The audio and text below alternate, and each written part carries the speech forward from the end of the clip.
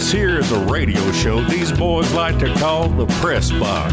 Now, they're a bunch of radio play-by-play guys with at least one who actually played the game. But the point is, they've been everywhere, man. They've been to Auburn, Austin, Athens, Tuscaloosa, Gainesville, Starkville, Fayetteville, Tallahassee, Bryant, Denny, Jordan, Hare, Neyland, Commonwealth, Scottsville, Kylefield, Legion Field, Between the Hedges, Iron Bowl, Lake Bowl, Red River, Robbery, even spent a Saturday in Death Valley. They've been everywhere, man. They've been everywhere, man. Walked the Oxford Square, man. Followed Suge and Bear, man. Of travel they've had their share, man. They've been everywhere. Why, they've heard Roll Tide, War Eagle, Chomp Chomp, Gator Bait, Hottie Hottie, Sioux, Cowbells, Hail State, Body Get a Weagle, War Damn Eagle, Rammer Jammer, Yellow Hammer, Give 'em Hell, Alabama, Enter Sandman all night long. Now come on, y'all, let's sing the song. They've been everywhere, man. They've been everywhere, man. Followed Suge and Bear, man. Put 'em on the air, man. Of fun they've had their share, man. They've been everywhere. Makes me tired just thinking about it. They've been everywhere. Now that's a mighty fine of picking and a singing, if I say so myself. Nice job, boys. Do I smell bacon? Man, I look good in black.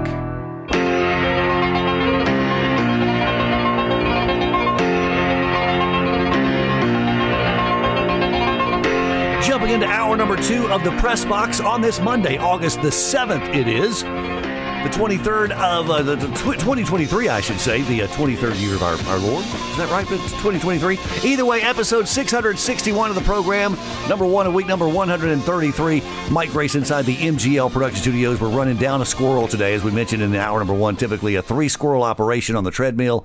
We're down to just 2, so I'm a little flabbergasted, but I'm making my way. And thankfully, I have friends along for the ride, including Bart Heitch, our former Mississippi State basketball star, co-star with Ella, who's joined the show for hour number 2. That should be fun. And then Colin Lacey is with us as well. And fellas, a special guest as we fire up hour number 2. As Pat Smith joins us, co-host of Three Man Front, Birmingham's WJOX, co-creator of the Paul Feinbaum Show, you might have heard of, assistant program director at WJOX in Birmingham. And we're proud to just call him a friend here of the Press Box. Pat Smith, how you doing, sir? Mike, what's going on, man? Hope you guys are doing well this morning. We're good. Should we offer Ella the first question? Should Ella get the first question here for Pat? Baby, you got a question for him. She wants to know what's wrong with the Reds, Pat. That's exactly what she wants to know. Hey, I tell you what's wrong with them. They didn't make any trades at the trading deadline. I mean, all the teams that didn't make deals, they got a horrible record since last week. You know, the Rangers, they went out and gave up everything in the world just so they could potentially get to the World Series, and look at what they've been able to do. But the Reds, they got problems. And keep in mind, because you've been sending me nasty text messages, Bart, about Shame on you. Shame on you. I'm just telling you right now, I told you they were going to be below 500. Did I not? At the end of the season. He did. You said it, but you didn't back it up. But I'm telling you this right now. Look at Fangraphs. Go to fangraphs.com. Take a look at the projected standings, and right now they got the Reds going 81 and 81. I said they would go 80 and 82. So just wow. Well, then 81 and 81 means that's a winner for me. That's correct. That's exactly correct. It didn't look that way 2 weeks ago. But real quick, what does that record have to be? And I know you don't think, and they're trending, and I'm really worried. What does that record have to be to get into the playoffs in the NL? Well, here's the problem. All of a sudden, the Cubs are playing really well in the NL Central. Yeah. So there's going to be a lot of teams that they're going to have to jump over. So that's where I think the problem is for them. They just didn't add any pitching. I mean, they got a really good offense, but if you didn't go out and add that pitching, that's going to be a problem. Going to be debuting a new feature here in our next segment, by the way. Pat, you might want to stick around for this. It's going to be Bart's Blast, where Bart blows up somebody from the weekend. It might be his Cincinnati Reds, who have lost 6 in a row. This weekend. It might be Giancarlo Stanton, who we saw, lollygagging from second to home plate the other day, getting thrown out by about 15 feet. It might be the U.S. women's national team for laying an egg in the World Cup. So we'll see who gets Bart's Blast in our next segment. But let's start with this. How about the college sports realignment over the weekend? Good or bad for the sports that we know and love, man? Well, here's one thing. If you're a college administrator, I think you're going to say you love it. The reason why is because you're going to be able to have that economic revenue stream that's going to keep pumping dollars into your athletic department. I think they're happy. Now the fans are going to hate it. And the reason they're going to hate it is because for those weekend people that might take – and we're lucky here in the Southeastern Conference because so many people might have – they might have a Winnebago. They might have, a camper that, you know what, we're going to take Fridays off. We're going to, go up to Lexington. We got a weekend that we can watch a football game. If you're in Eugene, Oregon, or you're in Seattle, Washington, you're going to have to get on a red eye to go to Piscataway, New Jersey, or, or parts unknown. So, I mean, it's a mess from a fan's perspective. But if these fans want to continue to have a football program in a Power 5 conference, you're going to have to do this. And I heard Jimbo Fisher said that yesterday. We're chasing the dollar, and you just cannot blame the administrators for doing that. But in the long run, the fans are going to hate it, but it's going to give the conferences and the administrators everything that they potentially could need for their budgets moving forward. Pat, what's the next domino to fall? Everybody's talked about how we got to this point, but what's next in this? Seems like a domino falling about every 6 minutes. Well, I tell you what, I think what's next is you're going to see the Pac-12. I think they're going to be predatory. And what I mean by that, I think they're going to go after the Mountain West. I don't think they're looking at a merger. I think what they're going to be able to do is say, look, we're the Conference of Champions. We're the Pac-12. They still have the brand name. They're still going to be able to get certain credits because the NCAA basketball tournament, which is going to be millions of dollars, not to mention the fact of getting monies from UCLA and USC already saying that they were going to leave.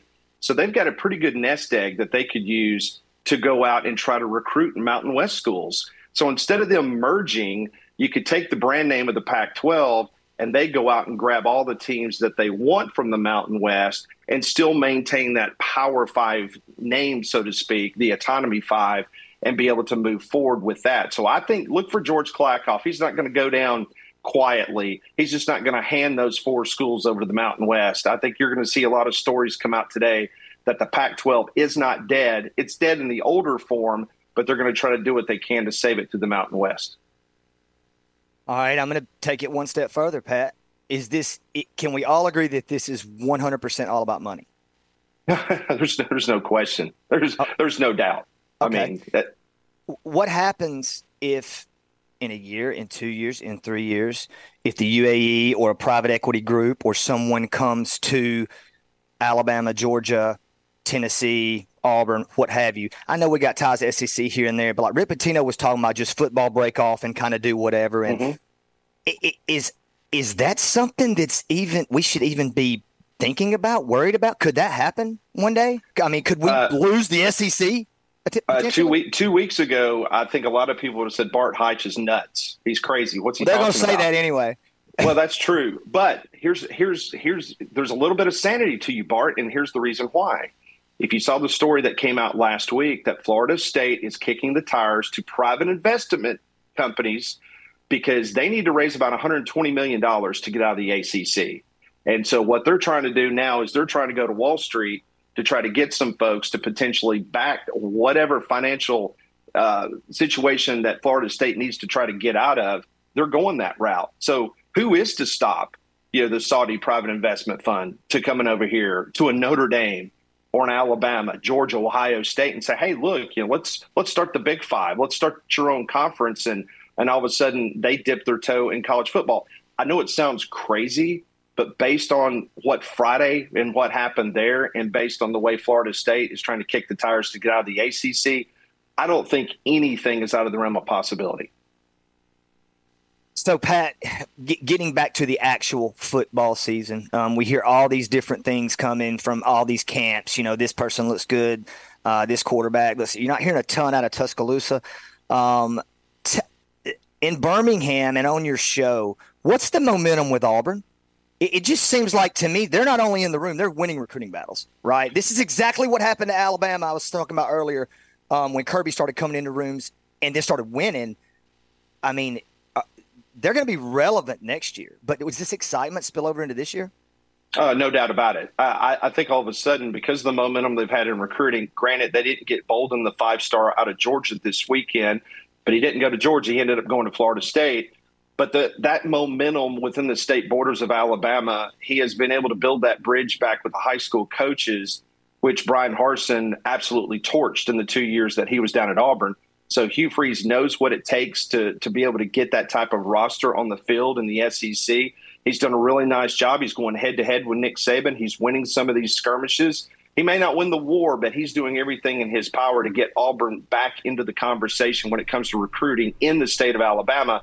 And that's huge because we all know with the talent base that we have at the high school level in Alabama, it's good enough for you to be able to have that strong base. Then you can go out in Tennessee, the transfer portal, Georgia or Florida players to be able to kind of fill out the rest of your roster management. But Hugh Freeze has done a great job. And one thing's for sure, they might not be 6-7 wins this year. That might be the ceiling. But I think he's laying the foundation for next year, and I think Auburn fans will be excited by the product that they see this year. Pat Smith, part of the three-man front group here on Birmingham's WJOX each weekday, also assistant program director there, assisting Ryan Haney, the suit at JOX in Birmingham. That's the guy. Hey, let's talk about Bama. We got a rare thing this weekend when not only did Nick Saban address the media, but we heard from both new coordinators, Kevin Steele on the defensive side, Tommy Rees from the offense. And typically, we don't get to hear from these guys a whole lot. We got them this weekend. When's the next time we get them? And what'd you hear from them that you liked or hit you or impressed you over the weekend, Pat? Well, I tell you what impressed me is that, especially what we're going to hear on our show today, is it's just a refreshing voice of Kevin Steele, because Pete Golding, that was the guy that everybody wanted fired from day one since he took over as DC. So everybody's going to be happy because they know what Kevin Steele did at Auburn. Yeah. They know what Kevin Steele's done throughout his career. And all he had to do was bring up the fact that he was with Nick Saban when the process started in Tuscaloosa. And that's what got everybody fired up, hearing that, getting back to the old school, hard-nosed type of Alabama defense conversation that we had in years past. From an offensive standpoint, no big surprise what Tommy Rees said. Basically, he said, look, this is Alabama's offense. There's some wrinkles that I'm going to be able to provide for it. He made kind of a tongue-in-cheek response to he's got a little bit different talent than what he had in South Bend, Indiana, that he's going to have to deal with. So I think that was good. But from a quarterback standpoint, guys, I keep hearing that at least the first couple practices, Ty Simpson is the one that has looked the most impressive. Now, in the open practice, they all missed throws. Ty Simpson had a really bad interception on Saturday. But, if you're handicapping it through the first 4 or 5 days of fall camp, I would definitely have to say that Ty Simpson, as of this moment, is QB1. But that changes every single day, Mike, as you know, and Bart. This thing is so fluid. How important is it for them to get to know who the number one guy is, but especially by game 2? When Texas rolls around, they don't need to still be wondering who's the guy, do they? No. Oh, gosh, no. Matter of fact, I think Middle Tennessee State, you better have a pretty good idea. And then from that standpoint, that's who you're getting reps. That game plan, especially when you're starting to look ahead to Texas, that's going to have to be done a couple weeks before that Middle Tennessee State game. So we've actually got a window now, Mike, I would think, within the next 7 to 10 days. They're going to have to start divvying out those rotations at practice. And when you've got 3 guys, it better be down to 2 pretty quick. So to answer your question, I think all 3 will see action in Middle Tennessee State, but I think mentally speaking, and the leaders in that quarterback room, you better have that decided within the next 10 days. Hey, Pat, one of the things I wanted to ask you and get your thoughts on over in that Alabama area is everybody's talking about the hype around LSU and Brian Kelly and trying to dethrone Alabama on the western side. What's the mood around Tuscaloosa? You don't hear a whole lot of rebuttal necessarily from Nick Saban, but you don't expect to. He just kind of goes about his business and beats everybody. But what's the mood around Tuscaloosa of what LSU is being able to do? They've been very impressed by him. And a lot of people, I think even in Tuscaloosa, were kind of surprised that when the final vote came out from SEC Media Days, that Alabama was that team. I don't know if that was because of people like Bart Hikes just had muscle memory and just wrote Alabama down every year and they just kept getting used to it. Not really sure. But they respect the fact that they were predicted 5th in the SEC West last year, and they ended up not only beating Alabama, but getting themselves into Atlanta in the SEC championship game. But make no mistake about it, knowing that LSU is coming to Bryant-Denny this year, the fans are thinking without doubt that this is going to be a revenge game and Alabama will take care of business. And because of that, they truly believe that they will be back in Atlanta come the first week in December. Pat, come week 1, 2, I don't really count 0 as much as far as big games. I think that's just usually getting us going. But who's the team or game or team that should be on upset alert early in the season that there might be, maybe like an Auburn going to Cal? I don't think that's one for me. But is there a game that you've got your eye on that you're saying that team better watch out? Well, one thing's for sure, and I know they're getting a lot of press, but I think the Florida State LSU game is going to be the game that's going to be a barometer for both teams. Last year, not a lot was expected from either team when they played in New Orleans because it was like, okay, it's a typical Mike Norvell FSU team, Brian Kelly, first year. Not a lot was expected from either one of those teams. We saw what happened, and it didn't derail LSU in the SEC West. But to me, these two teams are very powerful. These two teams are top 10 preseason. I think the winner of that game, it could propel them to a season that you could have them in the conversation for the college football playoff. For LSU, I think they have to try to live up to the hype. And if they were to lose in Orlando, I think that could signal maybe some potential issues down the road.